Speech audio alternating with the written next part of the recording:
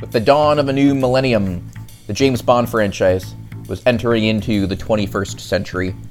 Although many viewers felt that the series was going to be unable to enter into the modern world of the 1990s, the Pierce Brosnan era proved all of those wrong. Now it was time to see if James Bond could continue in the 2000s. However, when the script that was written for the 20th film in the series ended up having a final attack occur in Manhattan, some changes had to be made following the September 11th disaster. Clearly, the road would be a bit rockier to make James Bond modernized than many had expected.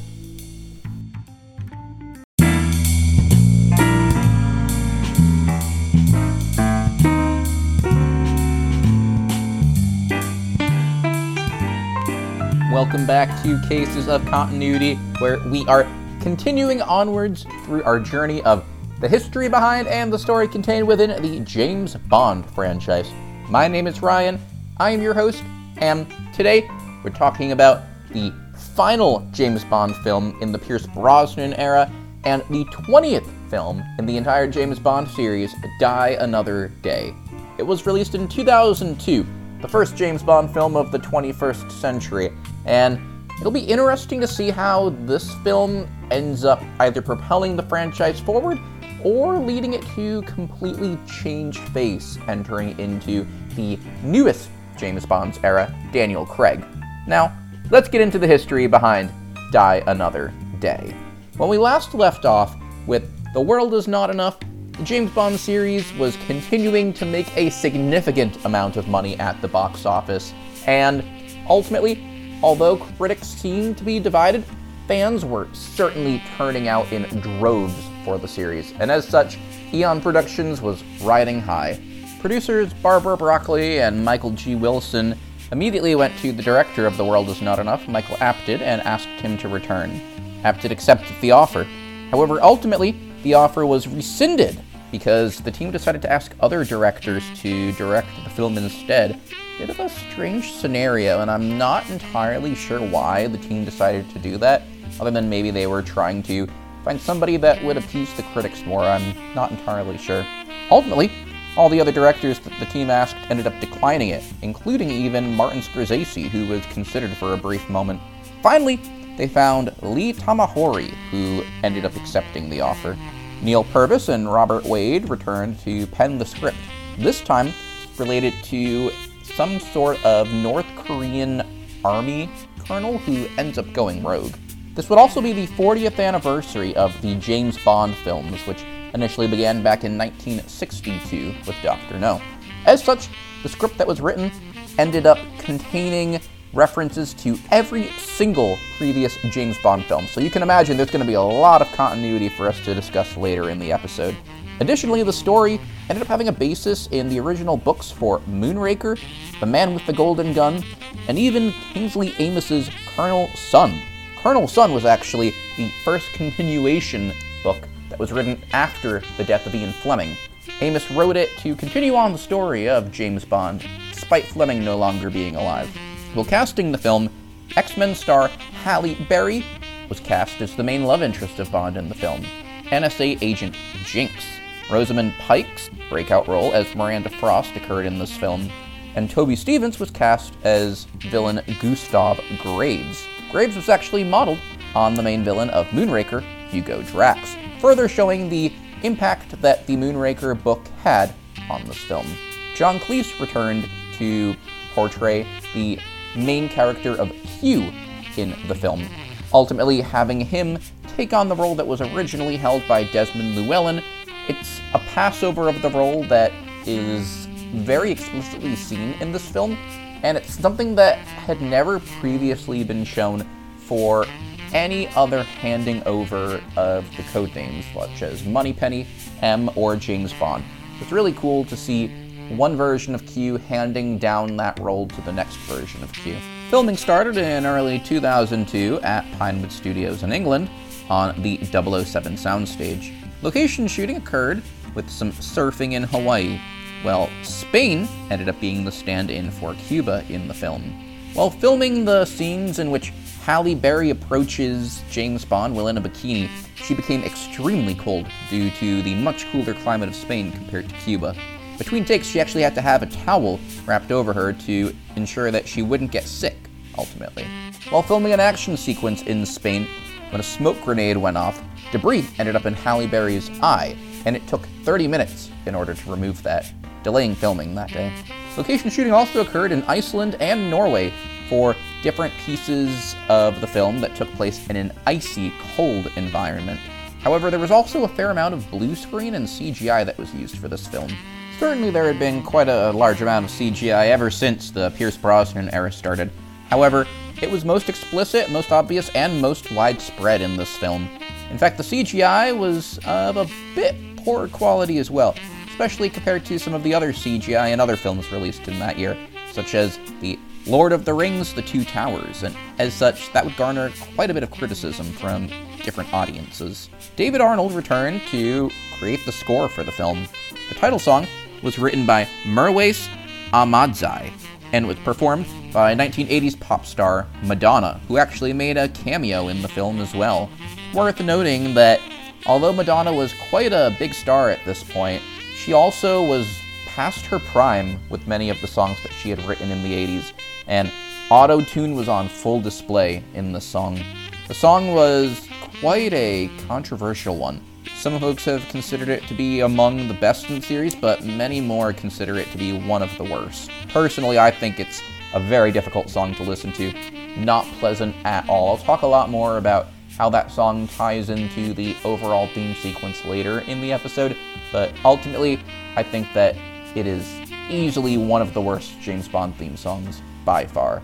The film would be nominated for both a Golden Globe and a Golden Raspberry, so it's worth noting that folks were quite divided on whether they liked or disliked this film. The film also won Worst Supporting Actress for Madonna with her cameo in the film. It was clearly quite poor considering the fact that she only appeared for a couple of minutes. This film also had the heaviest product placement yet, and it's quite obvious. Released in 2002, it was very controversial and boycotted in South Korea. The Koreans did not care for how the film seemed to portray Koreans as very warlike and focused on military tactics, and as such, the film was heavily disliked in South Korea. Despite that, though, out of its $142 million budget, the film made significantly more than that at $432 million. It performed extremely well against two other big films at the time, Harry Potter and the Chamber of Secrets and The Santa Claus 2. And at the time of its release, it was the highest grossing James Bond film yet. Clearly, the series was still flying high despite the decreasing quality of the films. Although some critics at the time liked the story and the action, the CGI, as I mentioned before, and the utter ridiculousness were highly criticized.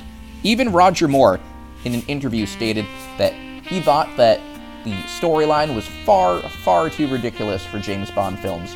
And this coming from the James Bond who went into space. Nowadays, Die Another Day is considered one of the very worst James Bond films, and it's usually always in the bottom 5 of any list ranking the James Bond films.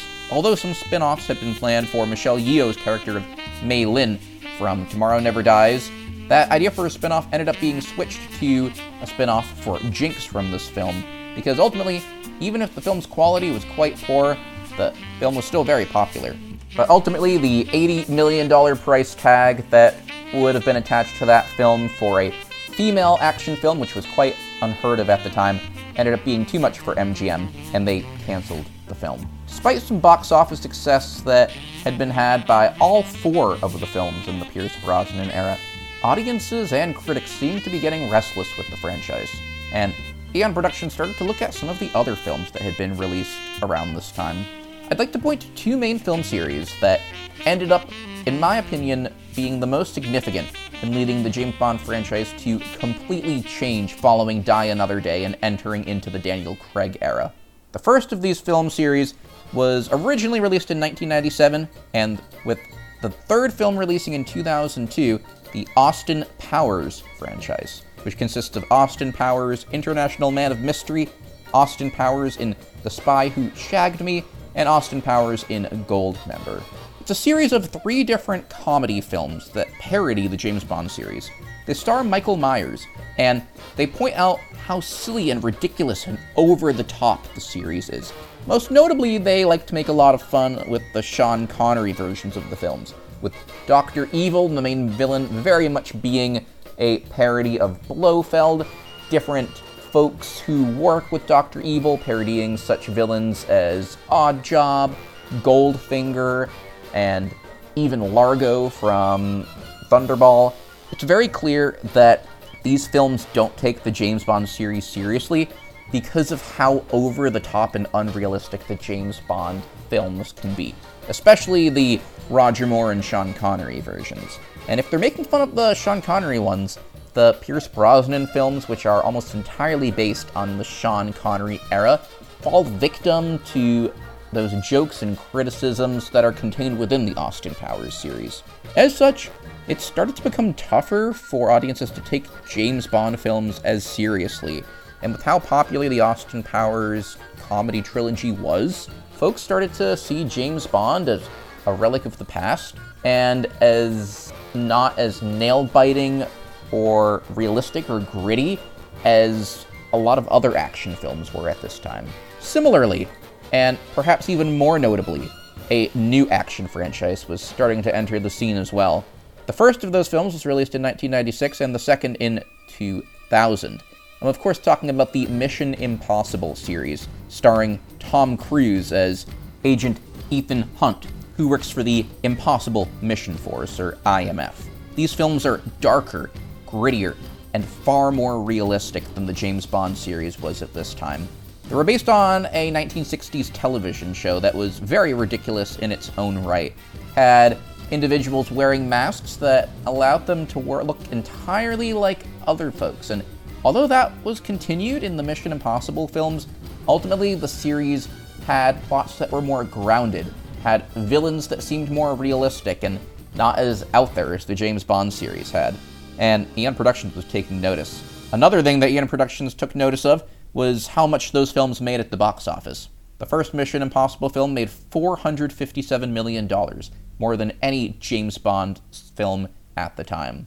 Mission Impossible 2 made even more, $546 million. That number was almost unfathomable to Eon Productions. These films were ultimately more popular with audiences than Pierce Brosnan James Bond films were.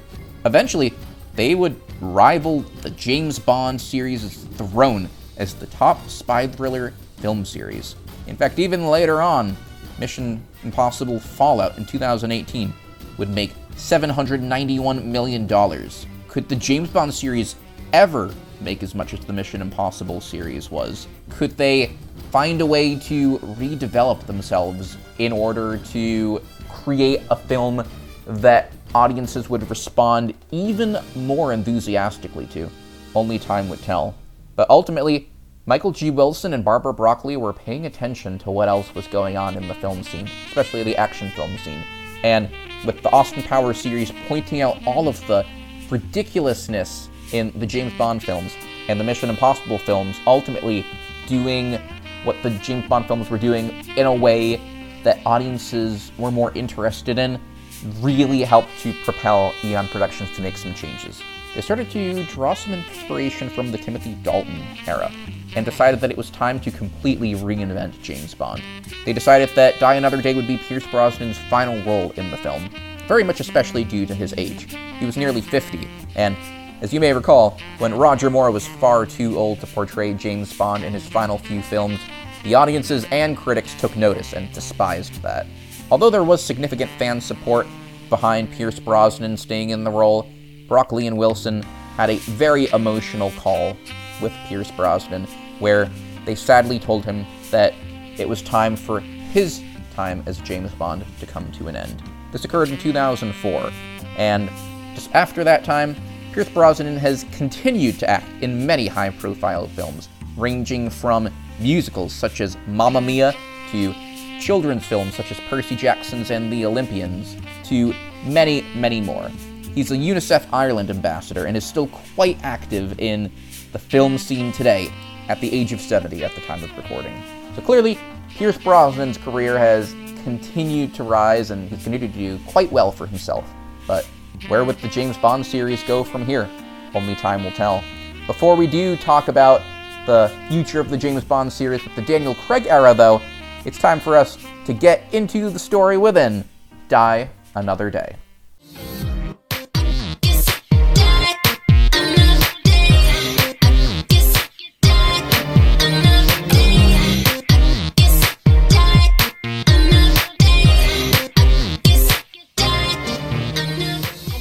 As mentioned earlier, the idea behind this film is that there is a North Korean colonel whose father is a North Korean general. That colonel is conducting some illegal arms trades with some people who are smuggling conflict diamonds from Africa.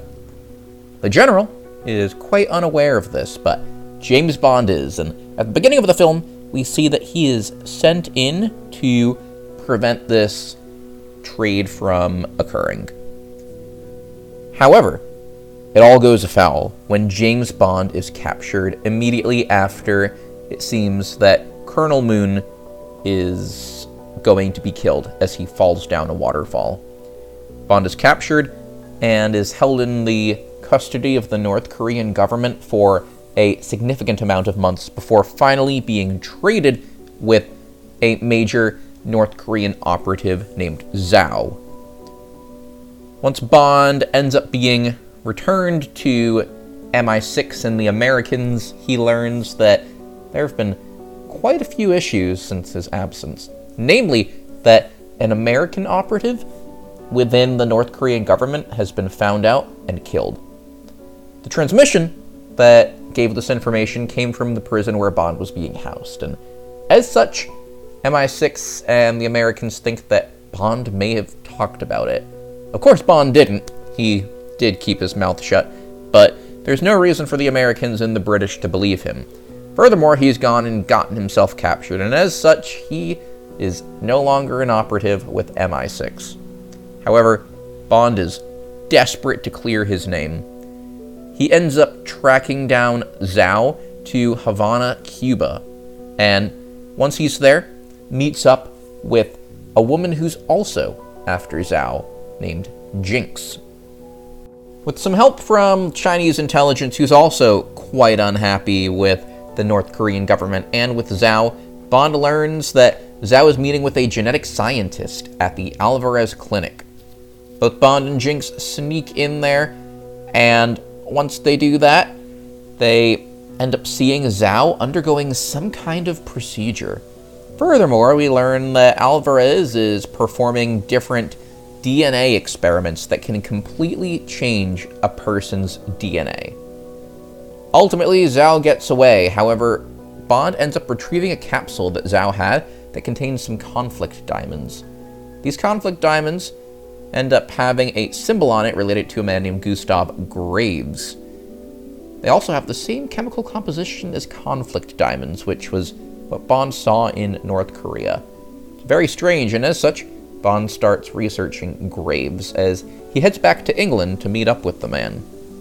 Once there, he also meets Miranda Frost, a publicist who works with Graves and seems to have a bit of a connection with him.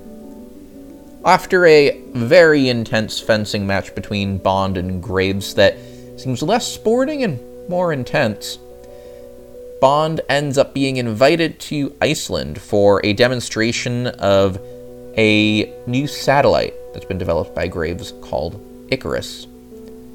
However, before long, Bond is given a mysterious key that leads to an abandoned subway station.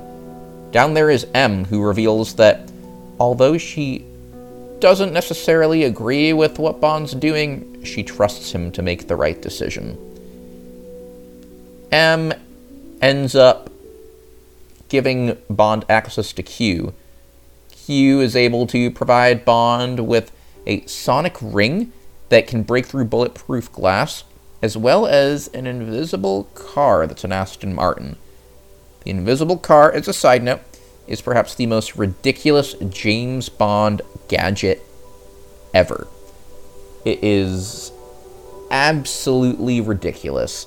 The CGI is horrible with it, and it's so ridiculously unrealistic that, in my opinion, it completely takes you out of the film.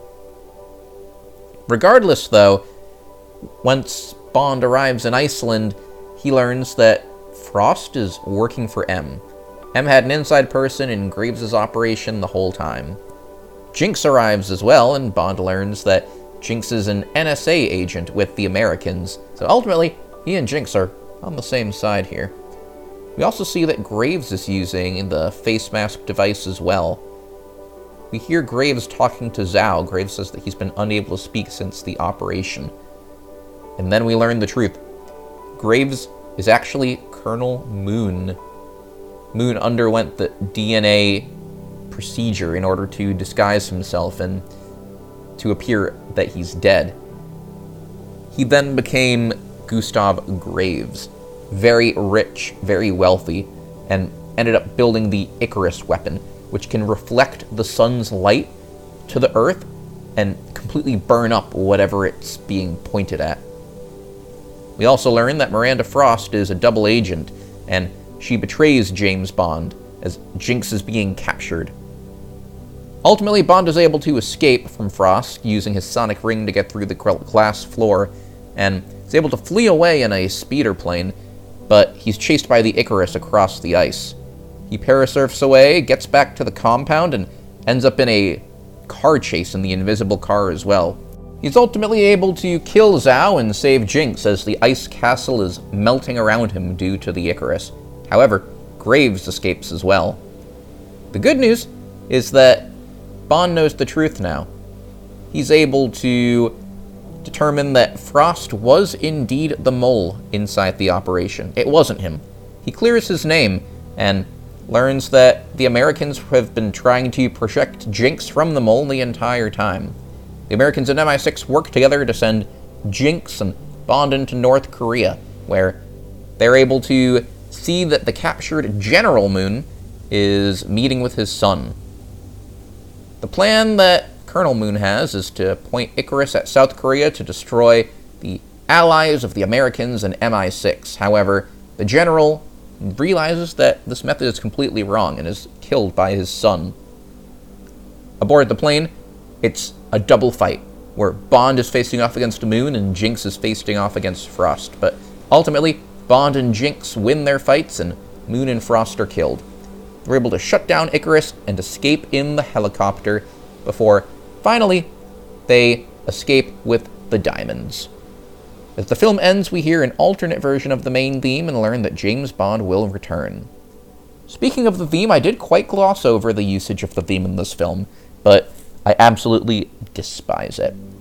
Not only is the auto-tune completely grating to hear, it sounds so unnatural and the song is not catchy at all. On top of that, the theme song is being played over a sequence of James Bond being tortured while he's been captured in North Korea. We see images of the scorpions that are being used to sting and torture Bond. We see images of Bond being forced into ice water and attempting to be forced into talking. We see different images of fire as he's being threatened. It's quite horrifying. Just about every other theme song that has had James Bond or images of James Bond in it has showed Bond being victorious or at least fighting, and here we see Bond completely helpless. It's not victorious at all, and hearing this high-energy song, albeit a poor song being played in the background, to me actually feels a little bit disrespectful to the character.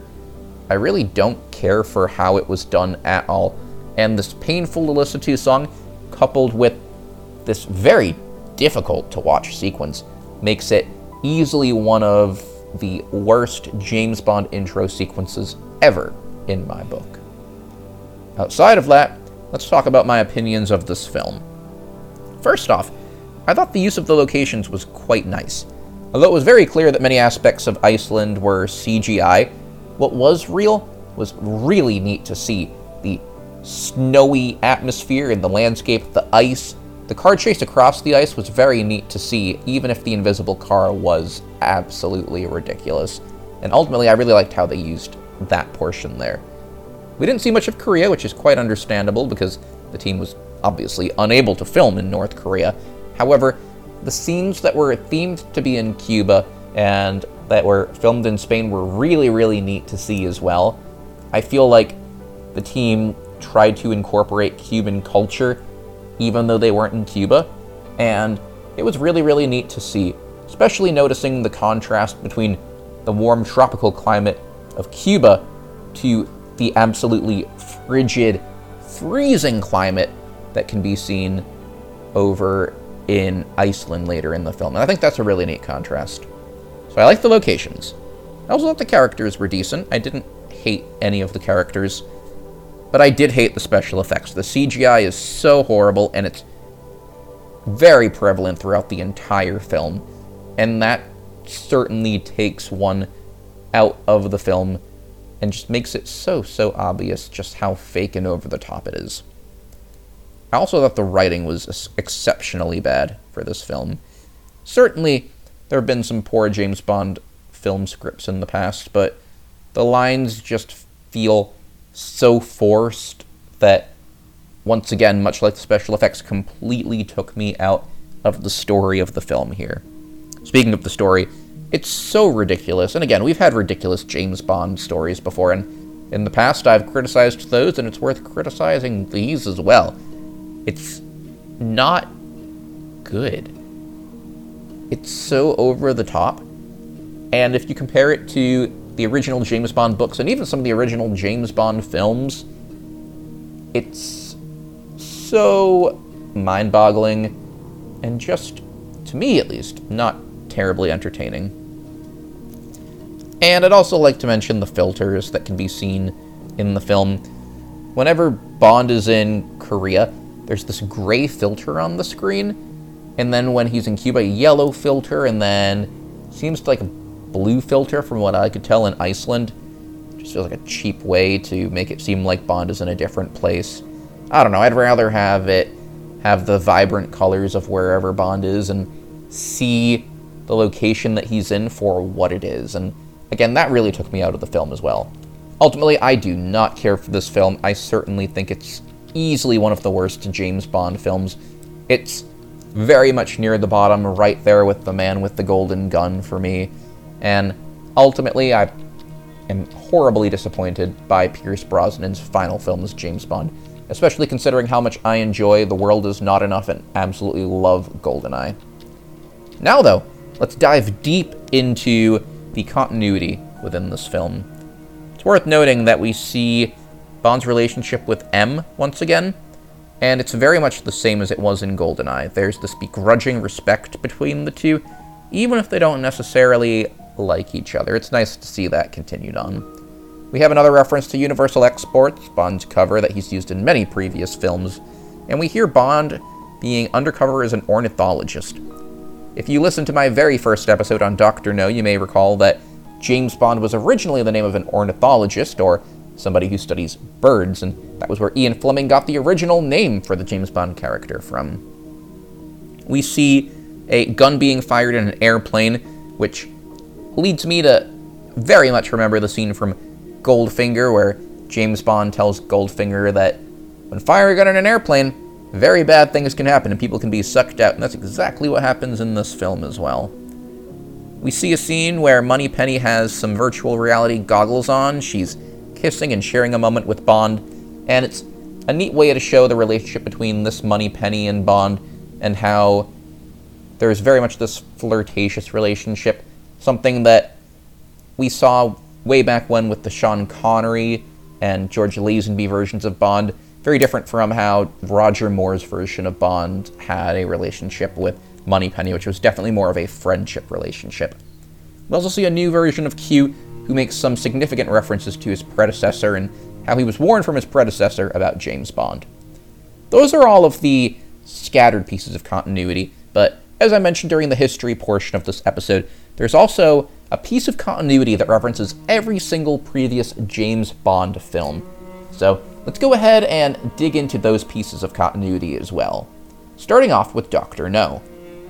So with Dr. No, there's the iconic scene where Honey Ryder rises from the ocean dressed in a bikini, which is copied almost shot for shot with Jinx in this film, when Jinx is initially introduced. In From Russia with Love, there were some shoes with spikes on them, some knives that were worn by Spectre agent Colonel Rosa Klebb, We see those shoes appear again when Bond is in Q's workshop in Die Another Day. In Goldfinger, Bond is very iconically threatened with a large laser. We see the same threat occur to Jinx in the Ice Palace in this film. There's the jetpack in Thunderball, which can be seen in Q's lab. In You Only Live Twice, there's a boat that Bond is initially recovered from when his funeral is faked, called the Tenby. That is the same name of the boat that Bond is brought onto after being rescued from the North Koreans in Die Another Day. For On Her Majesty's Secret Service, there's a disc that can be seen in the film that has the letters OHMSS for On Her Majesty's Secret Service written on it. For Diamonds Are Forever, well, the plot, of course, in Die Another Day revolves around diamonds, and even in a magazine portion, one can see that Gustav Graves has used that same film, Diamonds Are Forever. In Live and Let Die, Bond ends up using a Smith & Wesson gun, as opposed to the usual Walther PPK that he uses. That same gun is used by Bond in Die Another Day, when he's threatening Zhao. For The Man with the Golden Gun, Bond retrieves a golden bullet from the belly button of a belly dancer, and at the very end of Die Another Day, Jinx has some of the diamonds that were retrieved in her belly buttons. The Spy Who Loved Me has a very iconic opening where Bond has a parachute with the Union Jack on it that, of course, leads into the iconic theme song for that film. In Die Another Day, Gustav Graves has that same parachute with the Union Jack on it. For Moonraker, there's the iconic fencing battle in Venice, Italy within the glass shop, and with all of the different pieces being broken.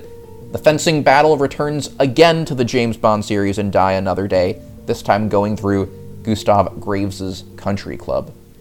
For Your Eyes Only involves an underwater portion with some very memorable yellow diving helmets, which can be seen in Q's workshop.